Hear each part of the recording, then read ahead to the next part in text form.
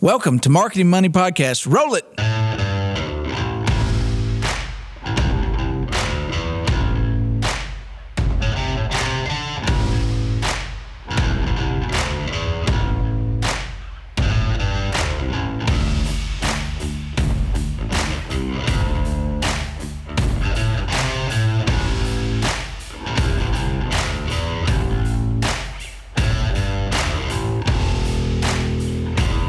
Refreshing coffee in the morning. I put too much creamer in it, but it was very. I couldn't tell the difference between the. It was milk. It just looked like milk. White cup and milk in a cup. Anyway, so been a while since we've podcasted. Been a while. The world is not good right now, so let's talk about something positive. You got wars and shooters and bank marketing. We're going to talk about. Well, I don't know. That's positive. You've got more You've got a CRA reg being redone that's going to hammer all of us. You've got. They're bringing the cap down on swipe fees. Oh, to what? 14 cents from 21, I think. Ooh. It may be 27. I think 20. But anyway, yeah. So banks over 10 billion. Oh, we're getting smashed. Yeah. So here's my question. This is going to be mine too. Is like we've taken away overdraft fees. We're now capping from what used to be much higher, depending on the risk and the fraud protection and all this equation that we had. We're going to just arbitrarily decide on what amount we think banks should pay for the infrastructure and the risk reward of swiping a card for payment. You just don't get this money because we said so. Because we said so. And we don't work in banking. But they're going to give you like half a penny to a penny of fraud add-on. You can add on to it if you want to or something. You'd have to read it. But so how do tellers get paid? I guess what's going to get, because it used to be there were fees that would create the income so that you didn't charge for checking. Free checking is going to be gone. Just wait. It's if it's not gone now, some of the community banks can still afford it because it's in their pricing model. Well, no, some of the community banks are going to stick with it because it's their differentiator. We're a community bank and we can't charge for checking, which is like, even if you're my client and you're hearing this, I don't get it. Like, it is a service. Like, you're giving people magical access to their funds. Like, free checking when it was in a ledger and all of that, which didn't really exist before online banking and infrastructure and the digital infrastructure we have to pay for that we can't recoup, made sense. Like 1990, before really online banking, there was a debit card and an account and checks. Knuckle buster, you go shh. Yeah, like maybe, but now that we have to have all the infrastructure to pay for online banking, mobile banking, you have an app that. But no, checking has to be free to our customers. The only reason checking is free to our customers now is because some jackwagon bank decided to make it free and made us all run off the cliff like lemmings to compete with them. Here are my arguments. I hate the word all-time high because it's such an absolute, but inflation's at a pretty high level right now. But not an all-time high. Everything's really expensive. Yeah. The overall value of the dollar is lower than it's ever been in the history of America. A mortgage is 8%, give or take. Borrowing money to fund a bank is 5 or 6%. Yeah. So while this time when money's at a premium, we're going to create a reg that brings down the cost. When it's as hard as it's ever been to compete. And yet fraud is at an all-time high. If you follow a publicly traded bank, Regions out of Birmingham, Alabama, they had a $53 million fraud, I guess, loss or claim, whatever you want to call it. I don't have their earnings, but it's $53 million for the quarter. I thought it was higher than that. For the year, it was much higher. Yeah, the quarter was something million. I know it was in the hundreds, but it was a $53 million quarterly announcement on fraud. So my question is, banks claim, and you can believe them or not, I do because I work there, that a lot of the swipe charge is to protect against fraud, rebate fraud, check fraud. Like, it protects that system from being hacked because it's expensive to run these systems and create the cards and pay for debit cards, etc. You know, I admittedly have done a deep dive on the why 14 cents, why the penny for fraud, why that price is justified. $82 million loss related to check fraud in the second quarter. $82 million. Third quarter was 52. Okay. Yeah. Third quarter, because they just announced the latest fraud is $53 million. Yeah, but I'm just saying, like, that's a lot of. Put it together. It's 130 some, 20 some. Holy cow. In I just remember fraud seeing 80. losses. That's fraud losses. Yeah, that's not. That's So that's not. We have real estate over here, and the mortgage went upside down, and we collected the house, or we collected a business because you couldn't pay. That's a fraud loss. Well, you know what banks are going to do there? Like if they can identify the source of it, like if it were checks, it is checks. Checks are going to die.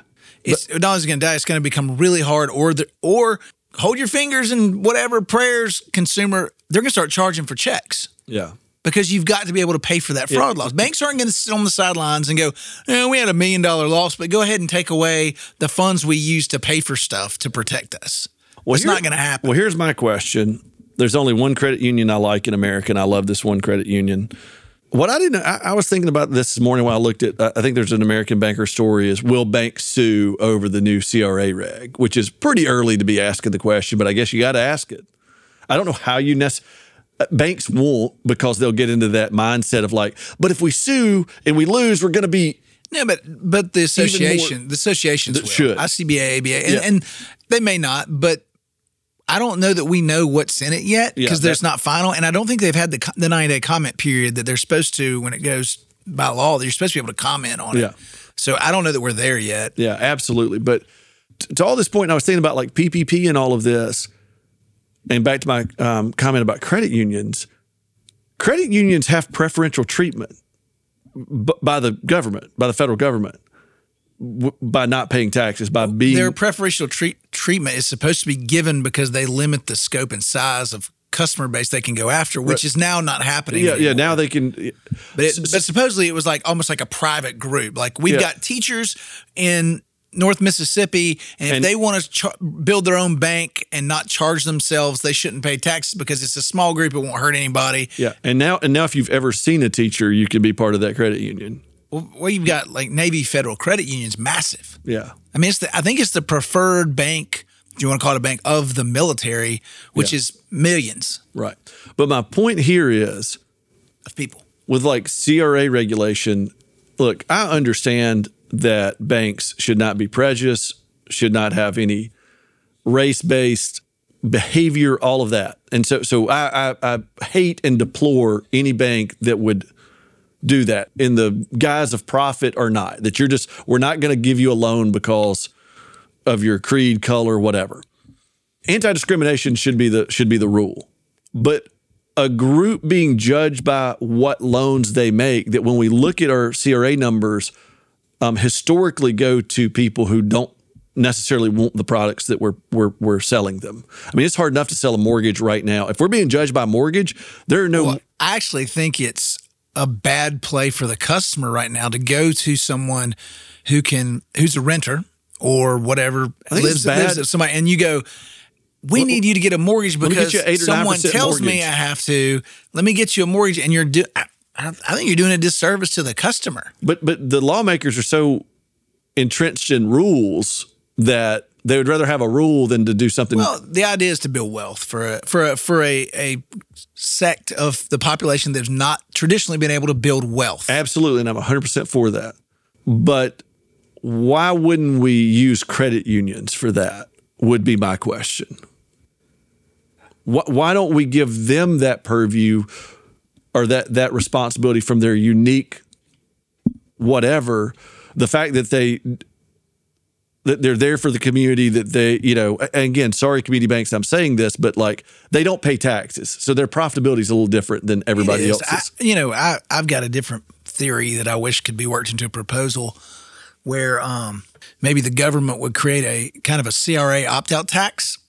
Yeah, I've told you this before. And the CDFIs. The idea would be that you could look at your economic structure and the way your bank is set up, and you could say, maybe, and this is just a broad brush, this isn't anything specific to any bank, but like maybe we're not set up to serve this community. We're sort of being pushed to by the government. And there's plenty of banks that, and of course, this is why we have peer groups and analysis that do not have, I mean, if you're in certain areas of the country, you don't have major minority tracks. And maybe instead of this, you say, okay, bank, you don't have to meet these regulations. You can opt out, but to opt out and not have to have staff to do it, compliance staffing, whatever, you pay a tax. Yeah. And so it's an opt-out tax. So, and it may be based on your size or some other scenario, but say it's $1 million for every billion or something like that. So we're a $5 billion bank. Here's $5 million, government. I'll give it to you.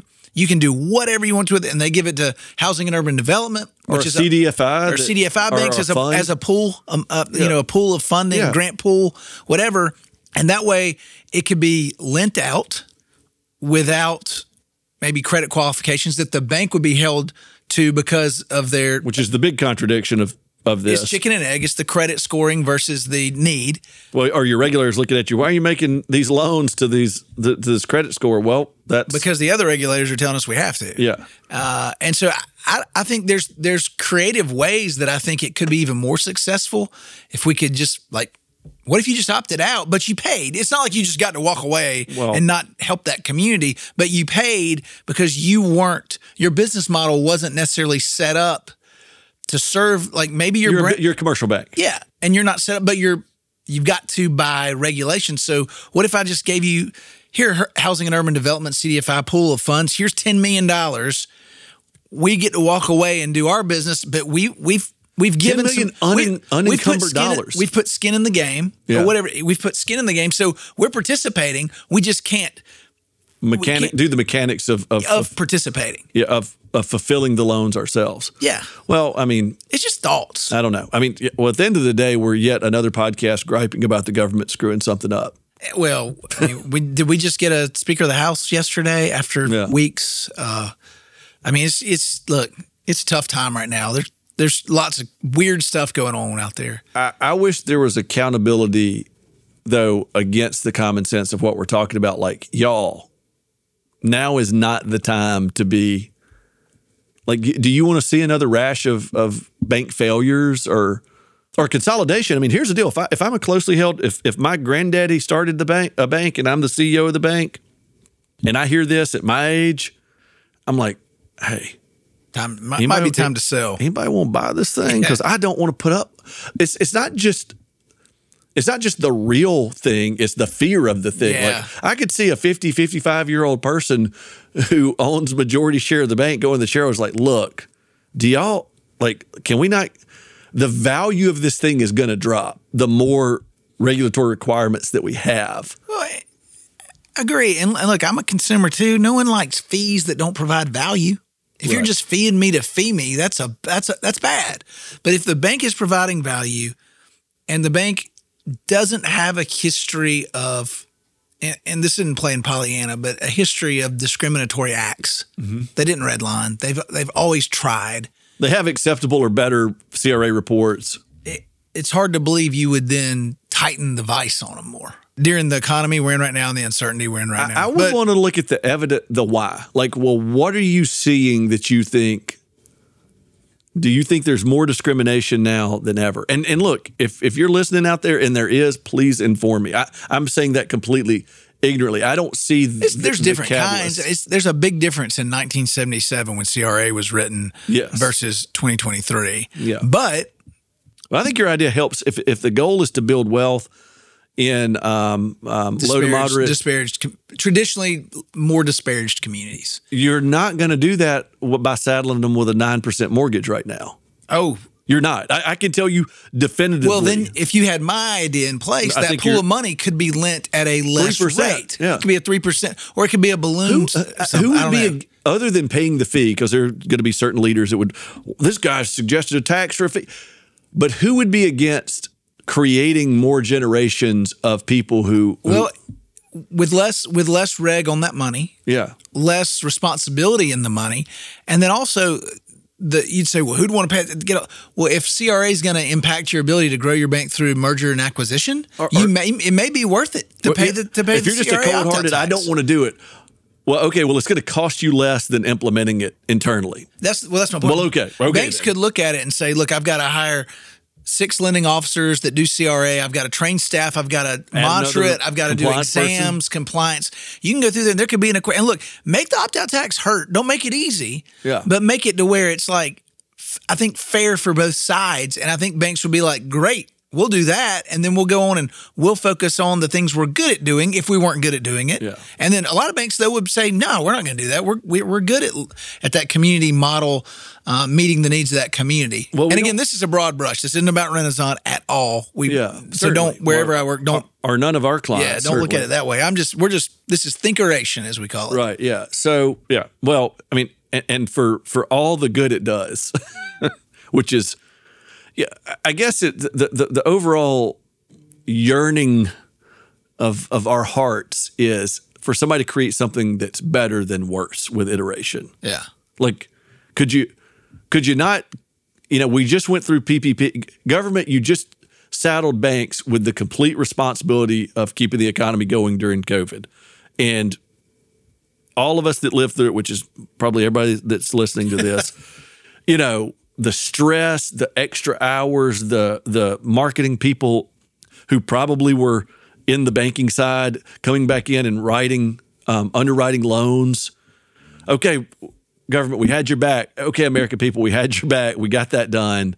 In the middle of all of this rate margin compression, and now the Fed kind of says, okay, it's time to I guess slow the economy down a little bit with rate increases and make banks a little more profitable, which did not play out the way it was supposed to.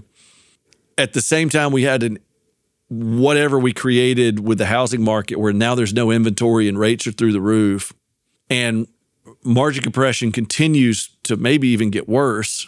Well, you've got an empowered consumer base in America. I see right now the Wall Street Journal report today, their headline was, consumers powered the economy to its strongest pace of growth since 2021. Because they're buying stuff. An early alert said, basically in 2 years, this spending is still going. I think people got used to the spending into the pandemic and changed some of the ways they do it. And now it's like, I'm not going back. Well, I think I think there's some psychology to it where it's credit card debt's really high right now too across the country. That rush of like that I don't know if the world's going to end. We don't know. Nobody can give us good information on what's going on with this pandemic. I'm going to make myself happy. And what does that mean? Well, I'm going to buy stuff. Like, I'm in my house. Well, I don't like this house anymore. I'm going to buy a new house. Okay, well, we're going to furnish this house the way we want to. That feels better than not doing that, I think, to the average American. I can't figure out where this is going when money's hard to borrow. You can't find a house with the value of the house you're in. Yeah. You can't find a car for the value of the car you're in because of the price you're going to pay, but yet consumers are still just powering away spending. Well, not only that, but then you look at the fact that people still want to buy stuff and it's more expensive than it was. Shrinkflation, you're getting less product for more money. Yeah. Well, here's my question. And I think I have an answer to it that I'm not going to share. What are we going to title this podcast? That's my question. I don't know. Nothing with CRA in it. I know that. No, it'll just be banking landscape discussion. Yeah. By two marketers. Who can't do anything about it. Can't do anything about it. I guess. We can do some CRA advertising. So we have the Consumer Financial Protection Bureau in banking. And then there's what's the just general retail consumer? There's another one that the government has. There's all of them touch in some way. Right, the FDIC, the OCC. No, I'm saying out in regular retail. There's a government group, I can't think of the name of it, that is for the consumer. So like if Nabisco puts whatever in, that'd be FDA, but I don't know what it is. But what I'm getting to is, because everybody thinks the Better Business Bureau is the government. Better Business Bureau is nothing but a private entity. Racketeering entity. Give us money for us. It's Yelp before Yelp. Yeah, to say you're good. I'm going to report you to the Better Business Bureau. I'm not a member. It doesn't matter. Please do. Where I'm getting to is, I guess, just a little bit of sour grapes for a second, since it's that kind of podcast, I guess. So like the government is coming to regulate banks for like I said, for catalysts I don't understand, while major manufacturers are taking product volume out of their product. That whole shrinkflation thing, like there's fewer, smaller, I don't know. The bag of potato chips is all air. I guess shrinkflation has been proven. So my point is, the reason shrinkflation works, which is taking charging more or charging the same for less product. The reason it works is the bag is reasonably the same size. Like, it's not noticeable there's less in there. So as a consumer, when I gave $3 for a box of cookies or a bag of chips, I'm not thinking I'm automatically giving $3 for less product. You've read like these Freakonomic one-off blog posts and stuff where they talk about like the pickle company that removes one pickle from the pickle jar and sells it for the same amount and sends it back out, and they're saving 20% or whatever on their product. But the consumer doesn't really, like, but you don't really know. Yeah. So my point is, if we have the Consumer Financial Protection Bureau and Congress is worried about the financial side, the banking side, well, all of it's financial. The economy is all financial. Where's the regulation on the large corporations who are giving us less and not disclosing that they're giving us less? There's no talk about that. Like, why is there not, like, you can put now with 30% more on the package, why don't you have to say now with 10% less? Because that would be a bad marketing strategy. Right. Well, or they just have better lobbyists than we have. And they have to put the size. But it's caveat emptor, buyer beware. It was 16.1 ounces and now it's 15.9. Yeah. But my point is, and I'm not for more regulation, but it's just it smacks strange when consumers are paying more for less, and any government entity that gave the reasoning for why this regulation needs to change in CRA, that same logic would apply to just consumer goods. You would think, right? Yeah. I can't answer it, but I just know there's a lot of frustration and stuff like that. I would say that the consumer goods affects everybody. Yeah.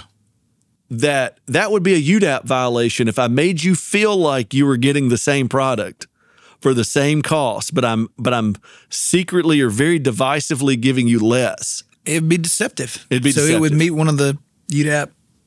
And I think it would be unfair. Markers. Yeah. But it's my point is, like, why is the eye of Sauron always on the financial industry, I guess? Because everybody says follow the money, and the money is what creates the flow of the economy, or how the economy works is through the flow of money. It's the same. The shrinkflation to me is the same as the tipping before you get your food now. Oh, yeah. You've taken away the service, which you tipped for, just to tip the person for being there. Mm-hmm. You can Grinch me out. I try to. Sometimes I do. Like, for instance, there's a, and I'll be specific. There's a Subway in town that we go to once every other week or so. I know the owner. I know the people there. I'm going to tip there because I know them, and I don't want them. I don't want them, and they're pretty good. Like, you walk in, they know your name. Like, it's pretty cool. If I called them and said, have my usual sandwich ready for me, I've never done it. But they would have it ready for you. They wouldn't even have to ask a question. If you forgot your wallet, they would let you eat there and pay them the next time. They've done it for me. It wasn't forgot my wallet. The power was out, and you didn't have any cash. Didn't have any cash, and they were like, "We know you." So that's a unique scenario. But the typical let's pay you before you have the service, to me, is the same as let's pay you for less product, because that is the product of the restaurant, is the service and the food. Well, I think it was you that heard a franchise group, not at that restaurant, but another restaurant group, talking about adding tipping and how that's like it's changed to the other franchise stores. That was like, hey, your people are going to be happier. They're getting more money, and it's not costing us anything. Like, said it in the middle of a restaurant. Oh, no, they had an investor group in there, and they were giving them a tour of this franchise, and I just happened to be eating there, and it sounds like one of those, whatever. It was, promise you it's true, and I looked over, and there's about... What a 10 here for people to say that. There were about 10 people and 10 investors, and they were standing around in their suits, and they had like little notepads and stuff, and this guy was giving them a tour, and he said, and we've just implemented point of sale pre-service, pre-meal tipping or something like that's what he called it. And I was just listening out of curiosity. It's just been great. We haven't had to increase our prices, and yet our people are getting paid more, and they're not having to do anything more. And I just thought that's the definition of inflation. Well, same thing for more money. Nothing changed. You have more money. I can say this same restaurant I ate at after this, and they I don't know how to not give it away.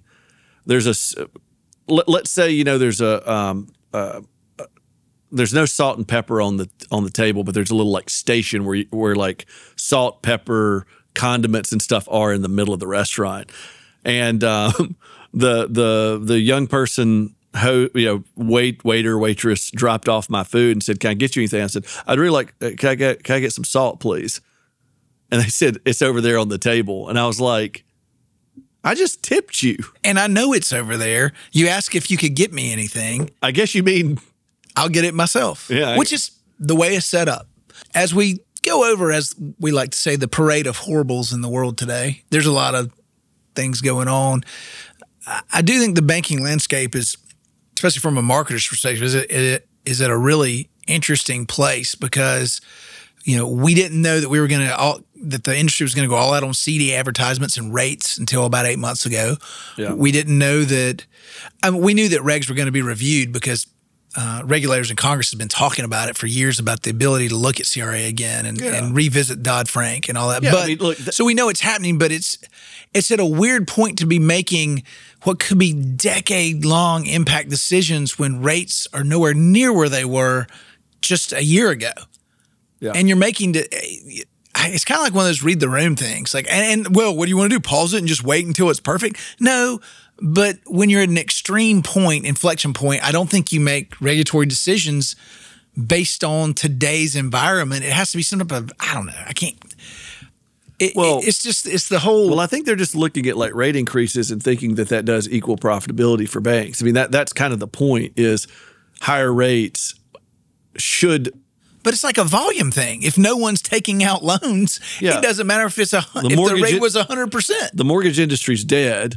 I mean, all it's going to do is slow down corporate building because of the business. Oh, and then people don't buy furniture, they don't buy beds, they don't hook up utilities. Like it trickles down to everyone. Yeah. And then while banks, you're sitting here trying to pay for deposits to fund, to have lower cost deposits versus borrowing from the Fed. Now we're going to take some of your non-interest income away from you. It's just like, wait, are you? Which I'm in the banking industry, but if the marketing industry just got hammered from every side all at once, I mean, wait, what? Like, we need a little. It's just a weird time to be focused on this. I feel like there's other stuff that needs way more attention in the world than a CRA re-reg. Well, again, I'd want to see the evidence that shows the catalyst. I assume they have it. Like what? I mean, other than it's just old. Like we need to look at it because it was CRA 77? 77, yeah. Because it's old, which, yes. Talk about difference in the world then, though. I will say the new one, from what I've read in it, has a caveat for digital placement, digital marketing, and digital products. That gives you sort of credit for effort? Either credit or a mandate that you need to have that built for that community and delivered to it. Yeah, where there was question of like reverse redlining or green lining. People have caught like, it was frowned upon to advertise specific messages at one time to a specific community. Yeah, there like anything else, there will be some good stuff in it that allows banks to use product that wasn't around in 1977 that can probably impact it. So I'm not sitting here judging CRA saying, "Oh, it's the worst thing ever." I'm just the vibe of it going on right now is scary. Just a little scary. Yeah, that's all I'm saying. It could be Halloween. Could be amazing. Could come out and be like, "This is better than what we've ever had." I guess they're just trying to scare us because it's Halloween. But anyway, all right. So for the Marketing Money Podcast, we solved a lot of world problems. We just talked through the landscape from a marketing perspective. So we'll call it the banking landscape from a marketer's perspective. We'll talk to you later. Sounds good to me. Bye.